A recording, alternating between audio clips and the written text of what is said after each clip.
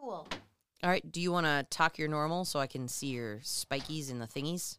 The spikies and the thingies? Yeah, I just want to make sure we're on the same vibe. Are we vibing? Are we vibing? Are we vibing? Are we vibing? Ooh, vibe. Yeah, we're vibing. Awesome. I love it when we be vibing.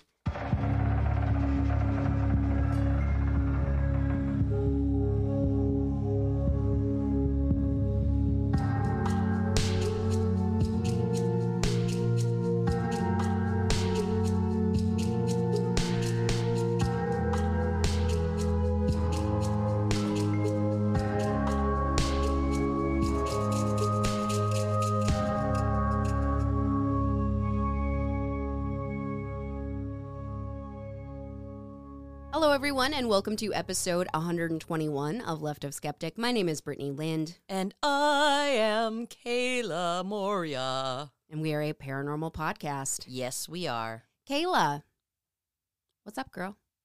You know, not much. Just living the dream or something like it. Living the dream every goddamn day. Yep. I didn't say what kind of dream it was. Yep. But it is a dream of some kind.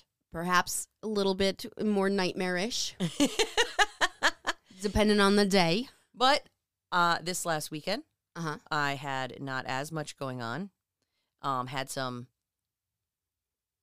weird anxiety feelings and stuff, and I channeled it into two very important things. Okay. I set up my hot tub. Fuck yeah. So that is ready to go. Yeah. And I aggressively ripped up a bunch of roots from my yard.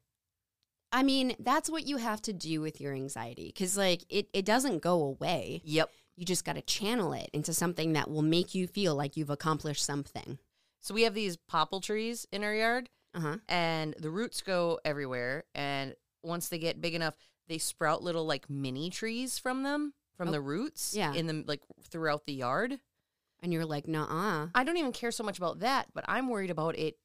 I don't know if this is a reasonable thing to worry about, but I know I've seen roots, like, rip up through concrete, right?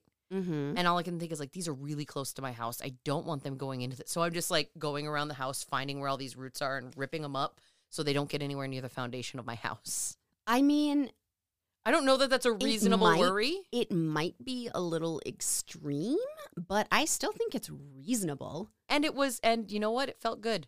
Afterwards, I was, like, carrying them around, and I was waving them at Sean. I was like, ooh, because they were, like, tentacles. Spooky roots. Pretty much. These trees are dead now. How are you doing? I'm doing pretty good. I've been a little ball of energy because for the first time in literally 3 weeks, I actually feel okay. So I've been like dancing around the house. Like, my voice still sounds kind of silly, but I've been dancing around the house. I've been singing and jumping up and down. And Steve's like, okay, so this is you feeling better? I was like, better, not great, but better. Love it. And Ben Paddle's Festiversary was fantastic. So got to see some friends. I saw some photos that looked badass. Yeah, I didn't take a single photo while I was there. You were enjoying the moment. I was. Before I had to just take pictures of everything and document everything. And now sometimes I do that, but a lot of times I'm just like, no, I'm just going to enjoy this. Hell yeah. And not share it with people. Hell yeah. Personal joy. Don't need to share everything. Exactly. Sharing is caring, but so is keeping some things to yourself. Well, and I was sharing the moment with my friends there. Exactly. So, yeah. Well, I have a story this week. It's a little shorter. Okay. But I think it's going to prompt some good conversation. I love conversation prompters. Yay. So before we get started on that, should we get a little word from our sponsors? Yeah, let's crack into it. And we're back. Yes. Yes, we are. So I have a kind of mode of transportation style story. Okay. I don't know. You know how I like to talk about planes, trains, automobiles. Yeah, is it like a buggy that someone's like carrying? No, like it's pulling. It's kind of a ghost ship. Kind of a ghost ship. You will see what I mean. Okay. So today I'm going to talk to you about the Death Ship of Platte River in Wyoming, also known as the Wyoming Ship of Death. Oh, shit. So the Platte River is a tributary of the Missouri River, which itself is a tributary of the Mississippi River, which flows down into the Gulf of Mexico. So it's a big chain of water. Okay. The Platte is one of the most significant tributary systems in the watershed of Missouri, draining a large portion of the central Great Plains in Nebraska to the eastern Rocky Mountains in Colorado and Wyoming. The river valley played an important role in the westward expansions of the United States, providing the route for several major immigrant trails, including Oregon, California, Mormon, and Bozeman trails. Basically pointing out that this is a large river system. It's well-traveled. There's reasons for people to be by it. Okay. There is a section of the Platte River between Torrington and Alcova, Wyoming, where a legend persists that an omen of death can be found in the waters. Gasp. Gasp. Known as the Death Ship of Platte River, this phantom ship rises out of a strange mist that quickly becomes a massive rolling ball of fog. What? As the ship grows closer, witnesses report that its sails and masts are covered with frost. The crew, also covered with frost, stand upon its deck and huddle around a corpse lying on a canvas sheet. The legend continues that the ship always foreshadows the death of someone who will die on the day it is spotted. If you are one of the unlucky few to witness the ship, you may find that as it gets closer, the huddled crew steps away from the corpse, revealing the deceased's identity to be somebody that you know. This sounds a lot like Pirates of the Caribbean. Yeah. Like the kinda. vibe. Yep. It rolls in with a mist, and then there are all these dead soldiers, except for instead of being, warm because it's the Caribbean, they're all covered in frost. Because it's mountainous. Yeah. The first person to report this doom ship was a fur trapper named Leon Weber in 1862. At first, Leon did not know exactly what he was looking at. He thought it was just a strange fog. Curious, he went down to throw a stone in the fog because that is such a boy thing. It's just such a human thing to do, honestly. You're like, I don't know what this is. Let's throw rocks at it. He's lucky that this wasn't like Stephen King's The Mist and there wasn't a demon that tentacled him out, pulled him right into that mist. So as he got near, he could see the ship forming out of this fog and coming towards him. Okay. His dog began whimpering behind him. Mm-hmm. And as the ship grew nearer, he could see people on deck. As the people moved out of the way, he saw what looked like his fiancée, Margaret Stanley. She appeared to be sleeping on a canvas sheet. Eventually, it could be seen that she was not sleeping. She was dead. Puzzled and frightened, Weber turned and ran, putting as much distance as possible between him and the shoreline. According to this tale, the day that he witnessed this fearful sight was the very same day his fiancée died. Not Margie. Wait, no, did you say that this was it has masts? Yes, because it's a sailing ship. How did it get that far inland? I mean, I guess the Great Lakes and then down the oh my gosh, what am I talking about? The aquarium explained this to me. They have the Sioux locks. I mean, of all of this, I like that's your issue. We've talked about phantom trains that roll in when there are no tracks, like all, and it's just like, how did this ship get there? Like, it's not. It rolled in out of a mysterious fog, dear. That's how it got there. I mean, the implication is that it had once been a real ship, I assume. How did it get there? Maybe that's why it's there in ghostly form, because they didn't get very far, and then they sank. The next reported sighting was from a cattleman named Gene Wilson in 1887. He was working outside, led his cattle along the riverbanks when he saw the strange fog coming out on the river. His dog barking at it suddenly is what caught his attention. A lot of dogs in this story, too. A fur trapper and a cattleman, it makes sense that they'd have a doggo with them. That does, yeah. He wanted to investigate, but his horse refused to get closer to the water. So he had to tie it to a tree and walk closer by foot. The ship came out of the fog, and he saw a body laying on the deck. A closer look revealed, quote, the face of a woman who seemed to be terribly burned. Oh. And this is a report supposedly from Gene Wilson himself. Okay. In spite of the frightfully scarred face, I recognized my wife. Overcome with terror, I screamed and covered my eyes, unquote. Okay, I'm sorry. Why is it always the women who die? What kind of a sexist-ass ship is this?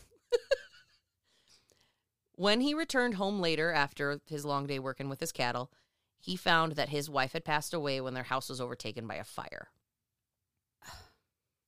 And then in 1903, the latest report we have of this sighting, there was a local man named Victor Hebe, who had been a witness for hired gun Tom Horn at his murder trial in Cheyenne. So Victor was living by the Platte River. He reported what he saw when he was outside of his yard chopping down a tree. Okay, if this is another lady, I'm going to be pissed. Oh my God, just let me tell the story. Okay, I'm just saying. He was taking a break, and he was smoking when the mist started gathering. He thought it was strange for such a strange fog to gather on the nice fall day, seemingly out of nowhere. And when the ship came near enough for him to make out further details, Victor said he saw both the ship as well as the crew covered in frost. Unlike the other two witnesses, he didn't see anyone laying on a table. He saw the hanged body of his friend dangling from the crossarm of a gallows. Hebe had checked his watch, which read 3:15, which was the time of Horn's hanging on that very day. So though he's not a believer in the death ship, researcher Joel Nickel does verify that a Tom Horn was hanged for the ambush murder of 14-year-old Willie Nickel after he was mistaken by Horn for his sheep-herding father. This was during the Wyoming Range Wars, and Horn was a hired gun for cattle barons. Wait, I'm sorry. Did you say that the guy that was hanged killed his son? So no. Thinking that it was his dad? So no. So he killed a 14-year-old who he had mistaken for the 14-year-old's father. Okay, so he was going to kill someone anyway. He was going to kill somebody anyway, but he actually killed a 14-year-old, and people are like, why are you doing this? And it sounds like this was during a period where a lot of this type of stuff was happening. Okay. So maybe it wouldn't have been taken as seriously if he had killed a grown man, but he killed a 14-year-old boy. Okay. According to the article in the Skeptical Inquirer, a book titled Haunted Places, the National Directory summarizes the 3 alleged personal accounts presented by someone named Gaddis. Gaddis claims these accounts were originally gathered by something called the Cheyenne Bureau of Psychological Research. The first 2 quoted in their entirety are signed by the witnesses. So the first one was from Leon, and the second one was from the cattle guy. No, is it psychological or is it cyclical? It said psychological in the because I pulled that directly from there. Okay. Psychical research. No, this is psychological. Okay. Like they're trying to the Skeptical Inquirer is trying to say that they tried to say they pulled from a legit thing. Oh. Okay. And then the last one is told in Gaddis's own words, featuring quotes from the witness. Okay. So in this point, he's just pointing out that these are supposed to be, eyewitness reports, except for the last one, which was reported from Gaddis's own words, not an eyewitness report. Hearsay. Yeah, exactly. Gaddis concluded his entry with, quote, perhaps it should be added that Mr. Hebe did not know that the phantom vessel had appeared twice before until he was asked by the Bureau to file his own account of his weird experience. 3 times the phantom ship of Platte, under sail and coated with glittering ice, has emerged from out of the deep. When it will appear again is a tale of gruesome tragedy, unquote. Okay. Yeah, I mean, I personally would like to not see it. Although I have to say, I've got pretty poor eyesight, and so if a ship was way out in the middle of the river, I don't think I'd be able to see who was on it and be like, oh yeah, that burnt person does it kind of looks like Kayla. Why am I dead? I don't know. It gives you right in front of me and you were there. It can't be Steve. So I'm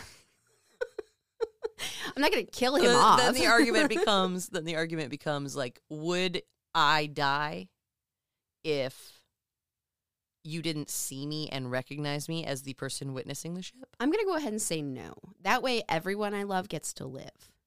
Okay, well, the Skeptical Inquirer author, Nickel, likened this to dream clairvoyance. Okay. And then, of course, as the Skeptical Inquirer is likely to do, went on to talk about ways that it's disproved. But that's not what I'm going to do here because paranormal podcast. So I thought it would be a good lead-in to discuss dream clairvoyance in an extremely small summary style. We're not going too in-depth here. That may be for another day because it did lead to some interesting stuff. Oh, I love interesting things. In parapsychology, a clairvoyant dream is a dream depicting events that appear to be confirmed by later happenings or knowledge. Per a 2020 article by Nicole Rose on Medium.com, psychic dreams are more common than you might think. If you look back through scientific studies over the years, you will actually find journal articles of scientists attempting to understand the phenomena around psychic dreams / precognitive dreams. Mm-hmm.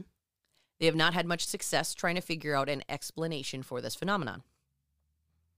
Dream workers around the world, so people who are familiar with this and embrace this phenomena itself, have come to recognize some clear telltale signs that indicate when a dream is psychic. One overall agreed sign of a psychic dream, regardless of what category they fall into, is that they have a strong, visceral feeling to them. You feel like it's really happening.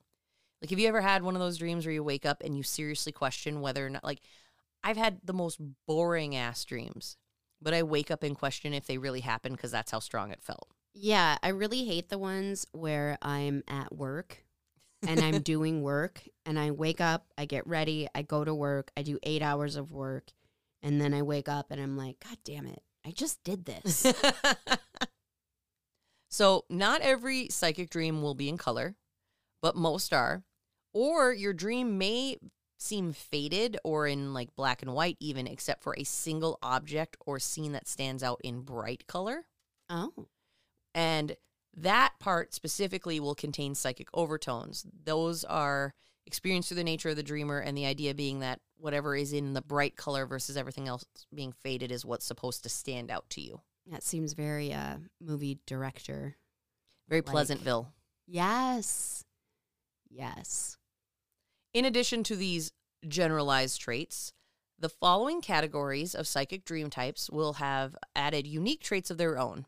You may also experience an overlap of more than one type. For existence, you could have a precognitive dream where you also receive telepathic communication. So here, first up, we've got what are called precognitive dreams.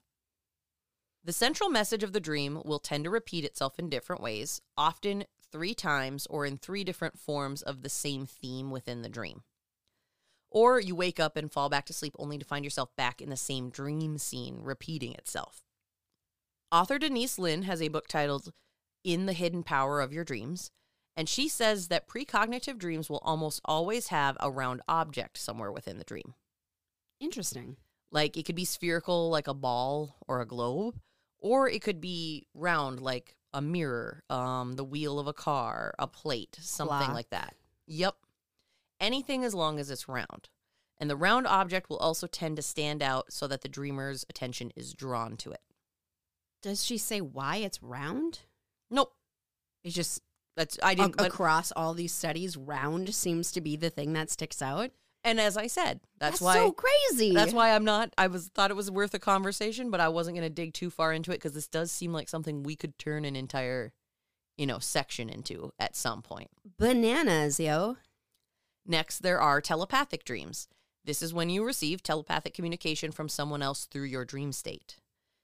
That is something where you could just be the receiver of it. Somebody thinks something and then you wake up and you find out that you knew something that they never told you. Okay. Or it could be like the Buffy Angel thing where they appear in each other's dreams and they see each other and recognize each other. Okay, Kayla. So tonight, when we go to bed, I'm going to send you a message. And then when you wake up, you try and remember what the message was. Is that message going to be, will you please remember to record that damn ad? No, because hopefully you'll do that before you go to bed. We don't know. We'll see. But there will be a message. All right. And you write it down if you get it or if you think you know what it is, and then next week on the podcast, we'll see whether or not you got the message. In fact, I'm going to send you the same message every day until we record next. All right. I will keep a dream journal. All right. Do it. There are also past life dreams, and this connects to a few stories like you have told. I love past life dreams. Dreams of other lifetimes, and they're just what they sound like. It's more like a memory than a dream. They're not disjointed in any way like other dreams can be. They seem like whole stories with characters, styles of dress, language, time periods consistent throughout. I've never had one, but I really want one. A past life dream? Yeah. I have a hard enough time with this life. I don't need more. I just want to know. I don't think I'm new. I think I've been here before. I just want to know what I did before. Was I basic? I was a raccoon. You were a I feel like if I was anything, I was probably a cat. I was a mongoose. You can't be a mongoose. You're a dog. Can I be a mongoose dog? I mean, I had a stuffed animal I called Puppy Bear because it looked like both a puppy and a bear. I was quoting Invader Zim. All right. And then there is clairvoyant real-time dreams. Okay. So clairvoyance means clear seeing. Uh-huh. And it is receiving various visual impressions and images either awake or asleep while dreaming. Clairvoyance differs from precognition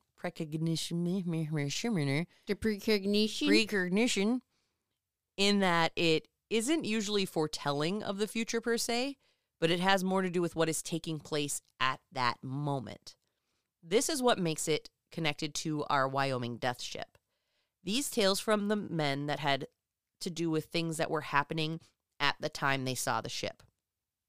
The sudden passing of the first man's fiance, the second man and the house fire, or the hanging of a friend at the time they were actually at the gallows. You know what that reminds me of?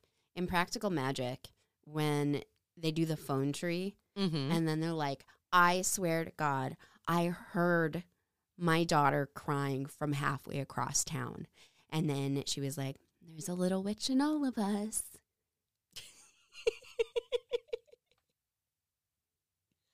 I just like Nicole Kidman in that movie.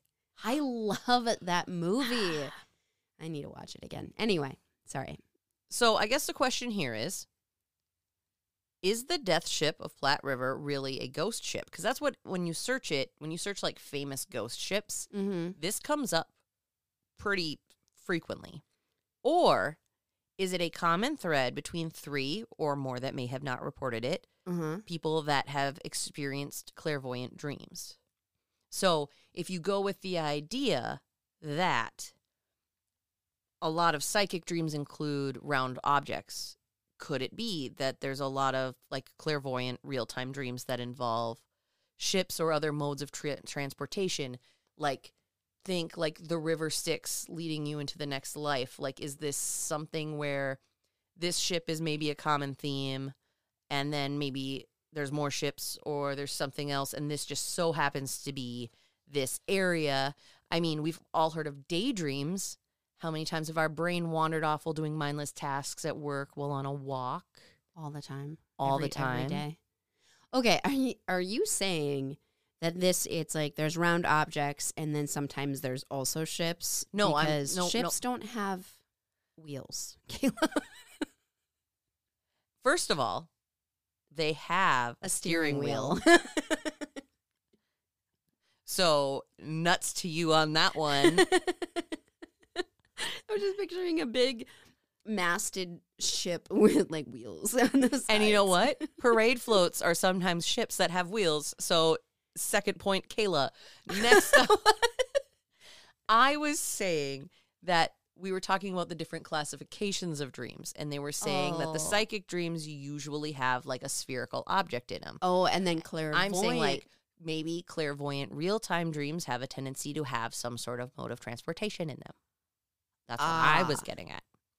Like very similar to what you said about, the boat on the river Styx. Like they just happened to see their loved one passing on. Like, is this another River Styx type scenario, and it just so happens to transport to the closest body of water? Yeah, I mean, okay. We haven't had a report of the death ship that I can find in over 100 years. But does that mean that others have experienced this dream and never known who to report it to? Or are they so stricken with grief at the loss of a loved one to bother to report it? I mean, I wouldn't know who to tell that to. Exactly. Other than you. Yeah.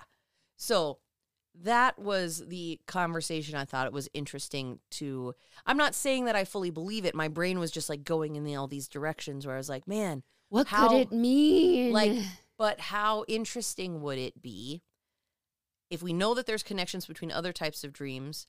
How interesting would it be if this is just like one more thing that connects other people together? It's sad and tragic, but it's also like if these three dudes, I mean, it doesn't sound like it, but we don't know them personally.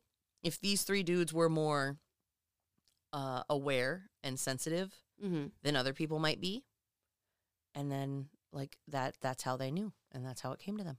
I think it's very interesting because what are the likelihoods that three people, when was the first one? In the 1860 something. I was going to say the mid 1800s. And then 1887 and then 1903. What are the odds? Right? That they would basically report the same thing, because 1903, it's not as if they's fucking Googling. Yep. Like, and that occurrences they were quick to point out that last guy didn't know about the other two. Right. How would he? Now, full, skeptic face on. Okay. I love it. Skeptic face. I mean, we say that these are reports, but there's no way to prove that these are eyewitness reports. We're going on faith there. So, I mean, I suppose one guy could have made the whole thing up, but that just seems... But you said it was in a journal. That's what I'm saying. Like, I don't know 100%. I'm not doing my skeptic job if I don't say something like that. Okay. So, on a skeptic scale of para to normal, para being 5, normal being 1, what are you going to give the Wyoming Death Ship or the Death Ship of Platte River? First, I have to know the criteria. Are we talking about it being a ghost ship, or are we talking about it being a clairvoyant symbol? I'm going to say, based on that whole article, I'm going to say let's go on it being a clairvoyant real-time symbol. Two?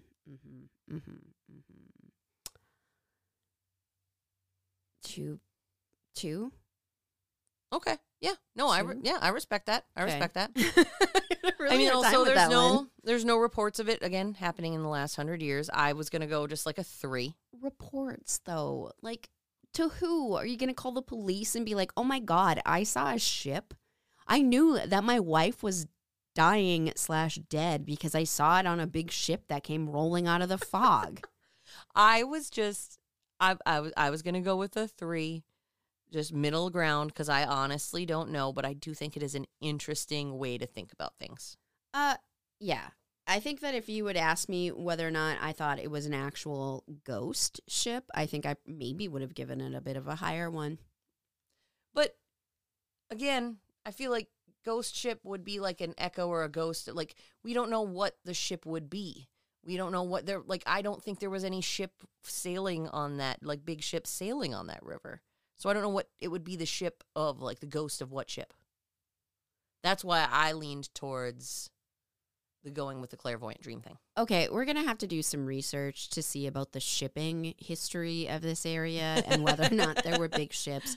Because if there were big ships at some point, clearly something happened in the winter. Because there's frost everywhere. True enough. And, or maybe early fall. Because, sometimes the fall gets frosty and then there's fog. At least there is in Duluth. Maybe it's just a cold day in the lakes of hell. Yeah. Hell has lakes? Yeah. According to Chuck Palahniuk, there's a lake of cum in hell.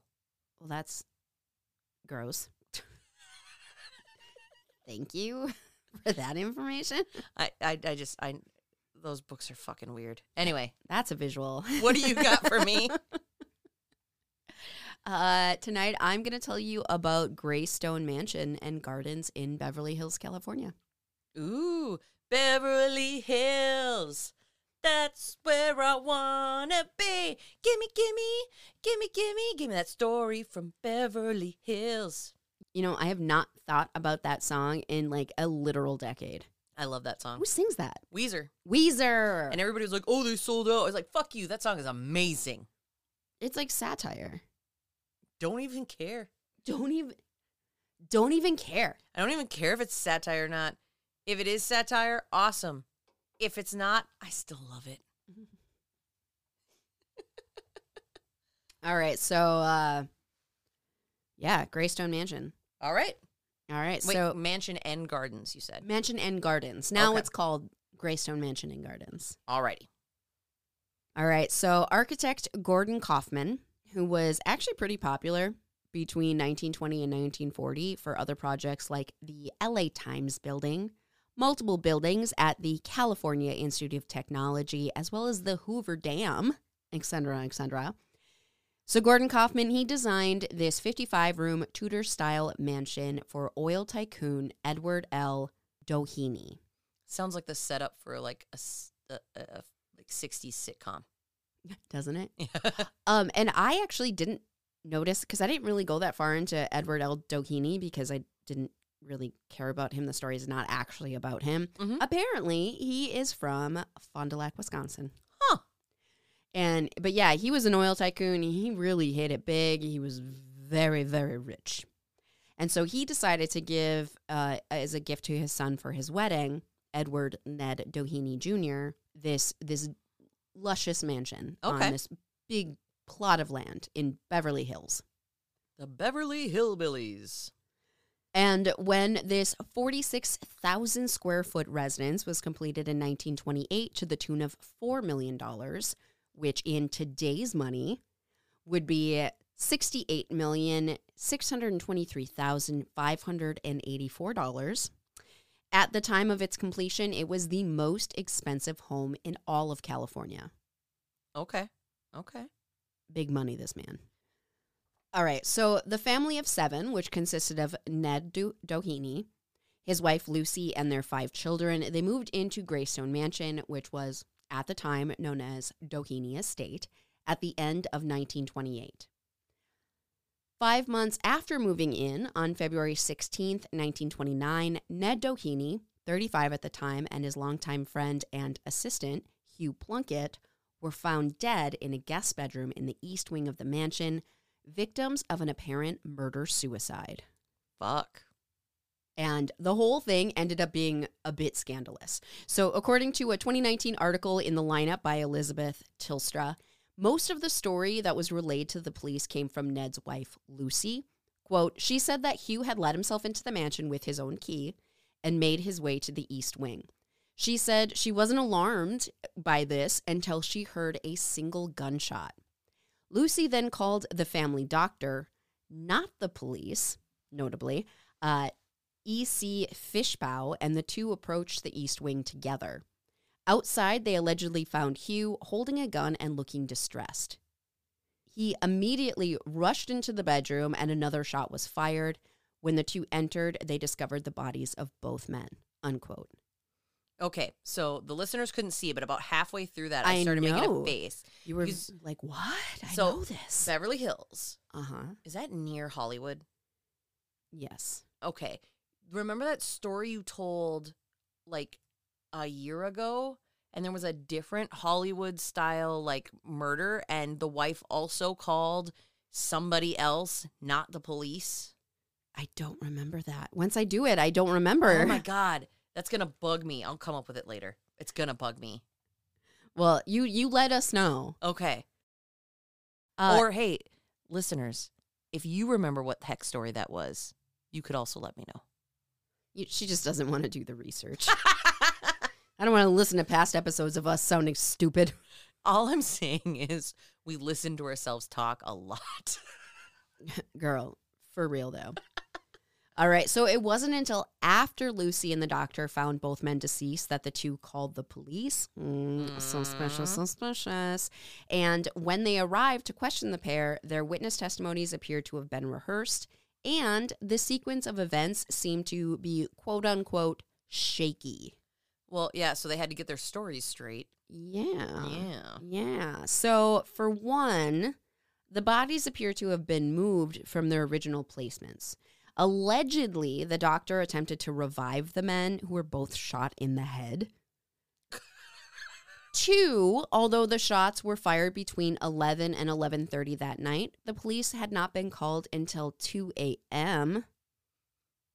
Okay. Yeah. And 3, Mr. Hugh Plunkett, quote unquote, unalived himself when he shot himself in the back of the head. Seems difficult. Yeah, not the most traditional or easy way to unalive oneself. And yeah, this whole thing seems Sketch City. Sketch City. That is what they said. They're like, bro, this is Sketch City. I don't know about this. However, within just a few short days, the witness testimonies of Lucy and Dr. Fishbaugh had been concluded as fact, and the case was declared closed. Concluded as fact, really? Yeah.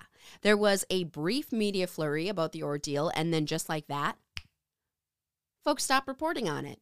This alleged murder-suicide of the son of one of the wealthiest men in the country. Yeah, nope, not buying it. That's not buying suspicious. It for a second. That's weird. So after everything was considered case closed, both Ned and Hugh were buried. It gets weirder. So okay. Yeah, it continues to get weird, y'all. So both Ned and Hugh were buried close to one another in the Forest Lawn Cemetery, which per the lineup article by Elizabeth, which per the lineup article by Elizabeth Tilstra was pretty suspicious in and of itself. And the reason why is that the Doheny's were a Catholic family. And especially at that time, folks who unalive themselves were not allowed to be buried in a Catholic cemetery. So, although the official story was that Ned had been murdered, the decision to bury him, as well as near his alleged murderer, in a secular cemetery seemed to imply that perhaps the family did not believe the story that Lucy told the police. Yep.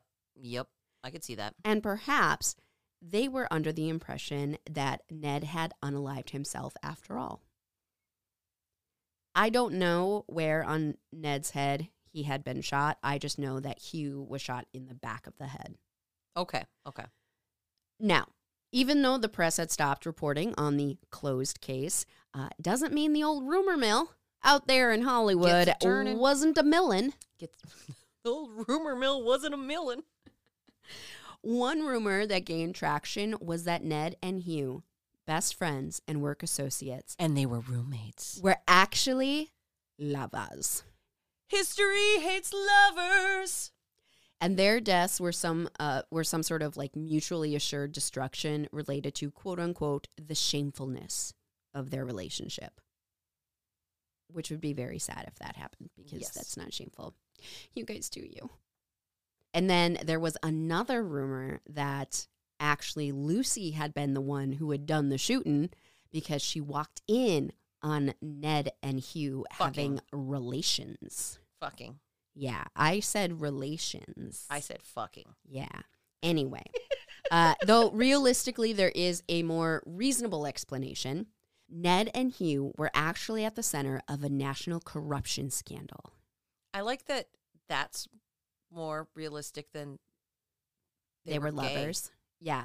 No, you just wait. Okay. So in a 2002 I'm getting so excited, guys. So in a 2002 LA Times article, historian Richard Rayner explained the context of the situation. Quote, oil discovered in 1892 near the La Brea tar pits by Edward L. Doheny, Ned's father, drove the great LA boom. By the early 1920s, Doheny was one of the richest men in America. In 1922, he sent his son Ned and Ned's chauffeur, Hugh Plunkett, to Washington, where they handed $100,000 in a black leather satchel to Interior Secretary Albert Fall, and then in exchange, Doheny got the lease on a naval oil reserve worth some $100 million in 1922 times. Ooh. Ooh. And all of this came out as part of the Teapot Dome scandal, which actually brought down Warren Harding's administration. They were legitimately in the middle of a national scandal. A legit scandal.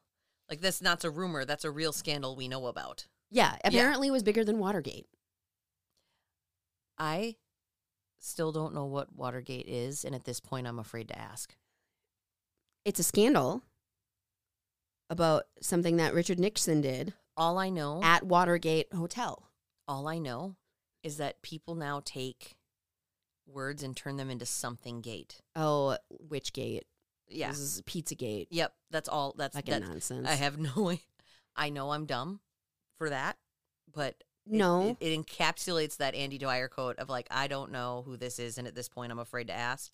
That's how I feel about Watergate. Okay. I don't think you're dumb. I also don't know. What I just said is the extent of what I know about it. Okay. And once again, I blame the Cambridge Sandy School District for not telling me exactly what it was. Two Arbors High School, what up, what up?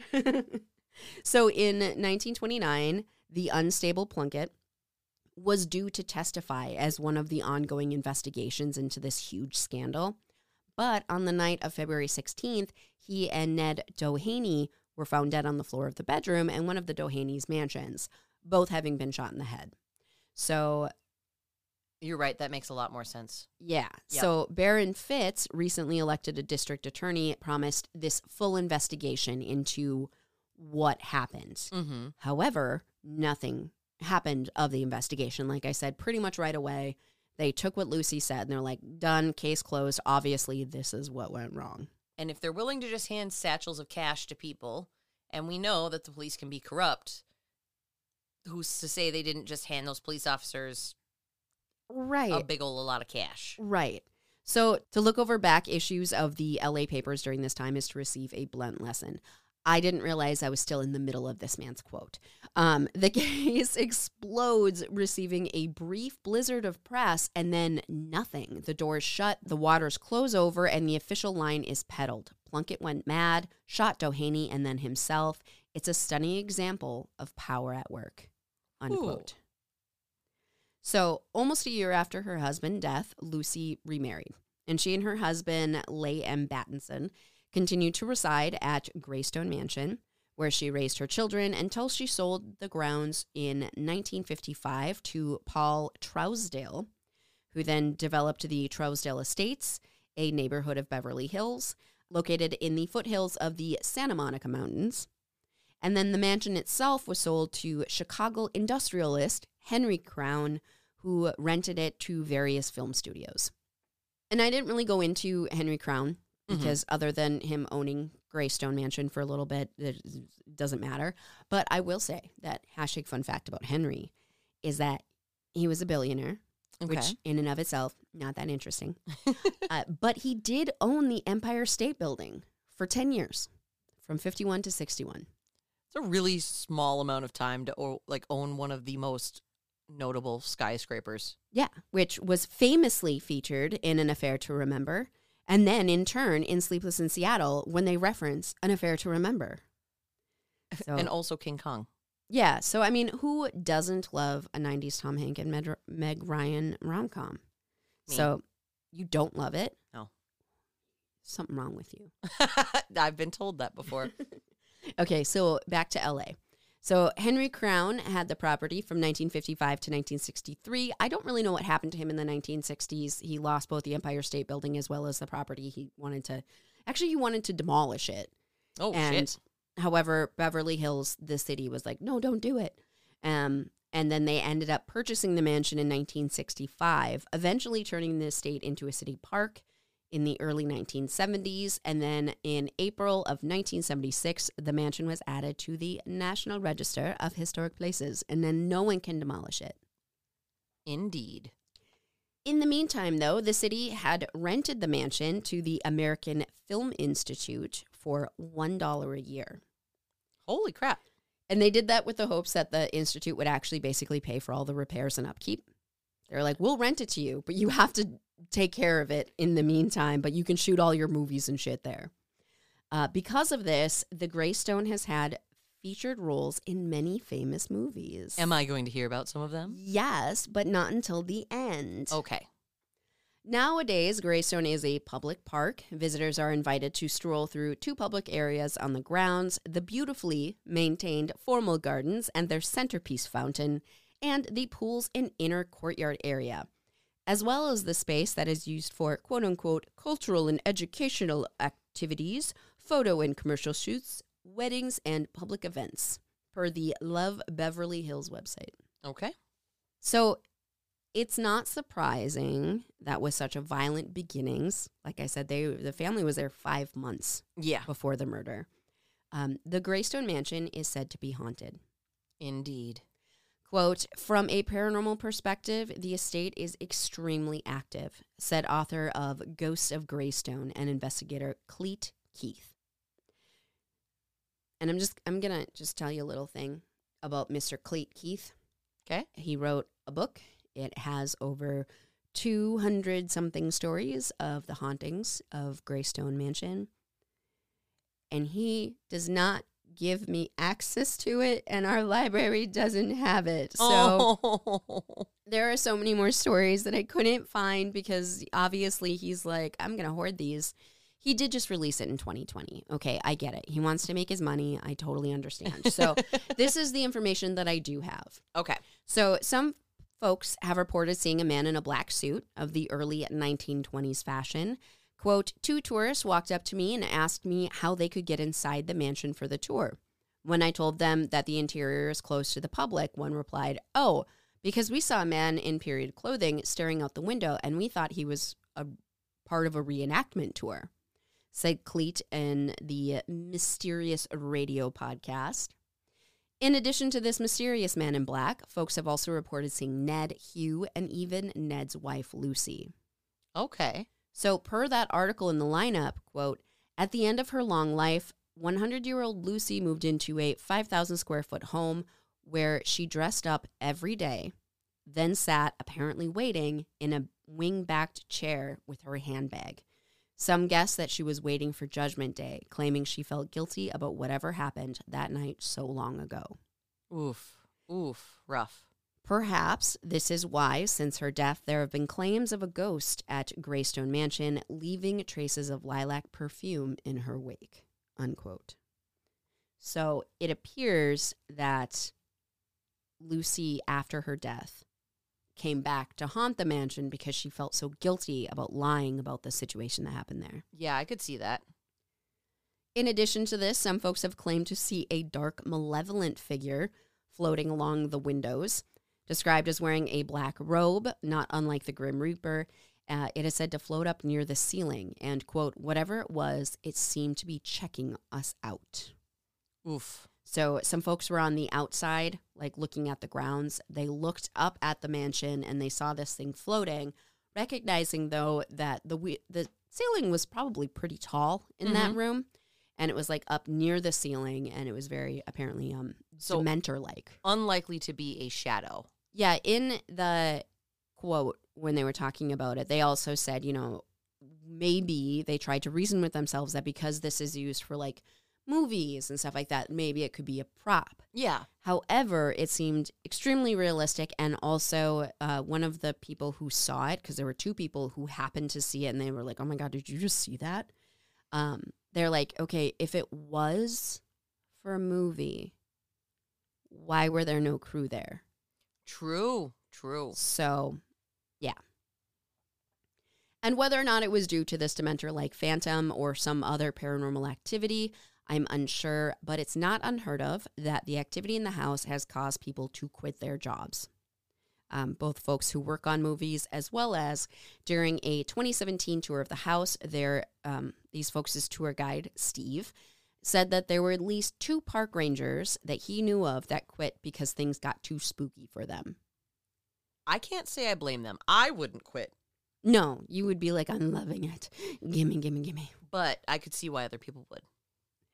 But staff and their tours are not the only ones who experience this activity.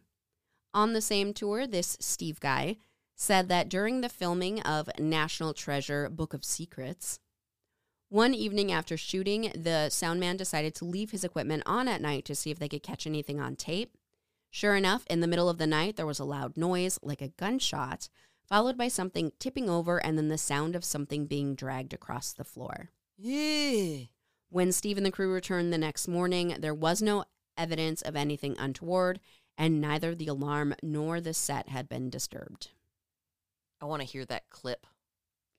I couldn't find it. Oh, I figured, I figured we might not be able to, but I just want to hear it, you know.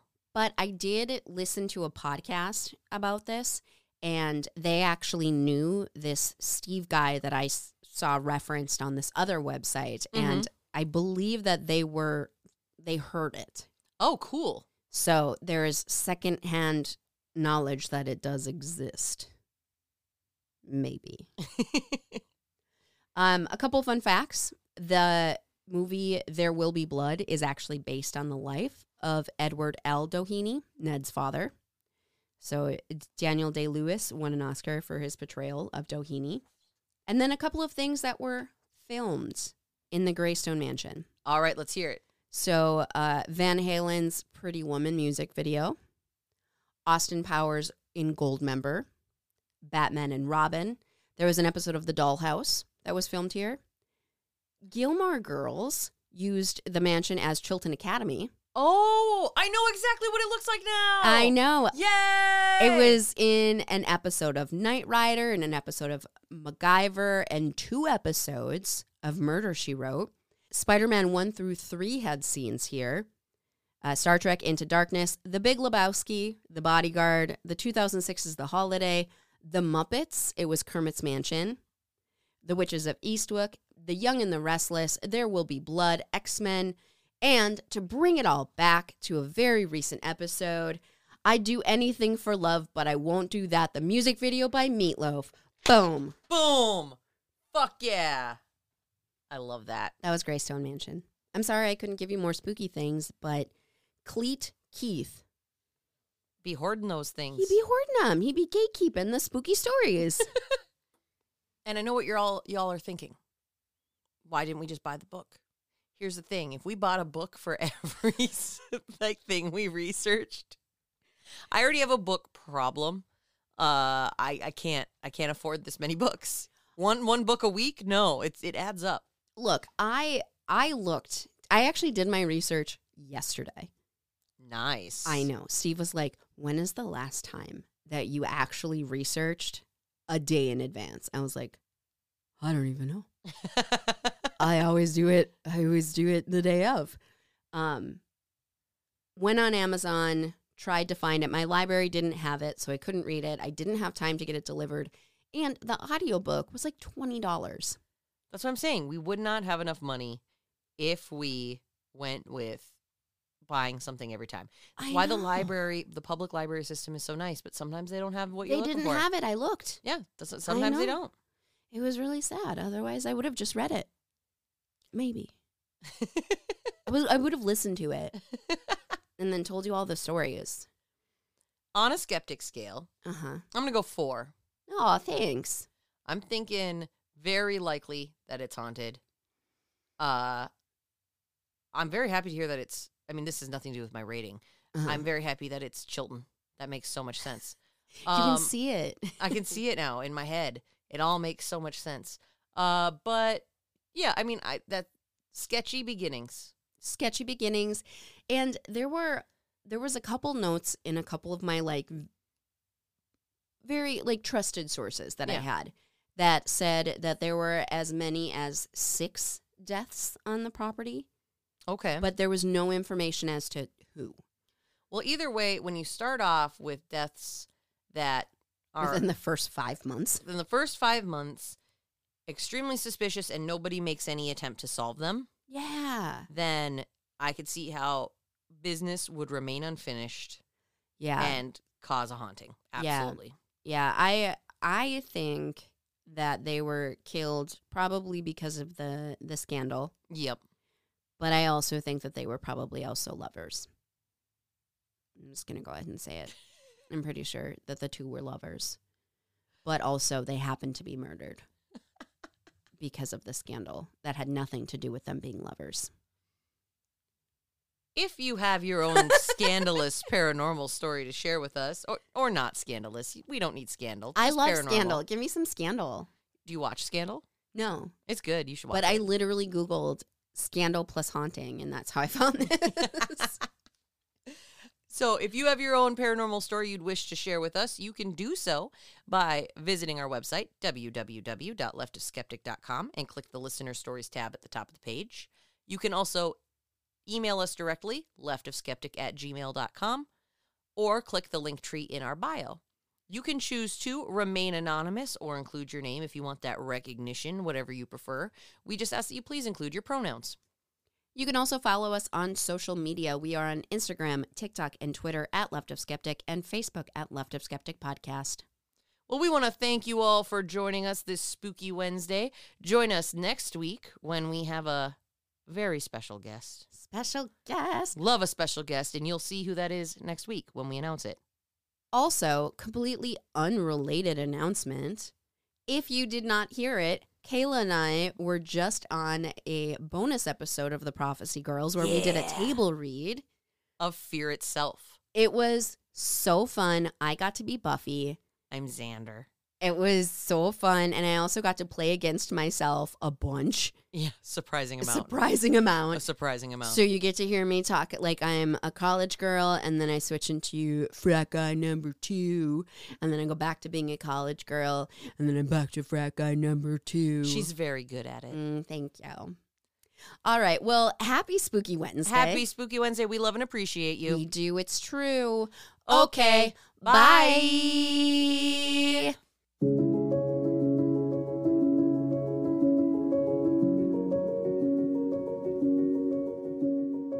The Left of Skeptic podcast is written and hosted by Kayla Moria and Brittany Lind. This week's episode is edited by me, Brittany Lind. The Left of Skeptic music is by Dave Melling and Emily Havoc, and our artwork is by Al LeBlanc. Okay, bye!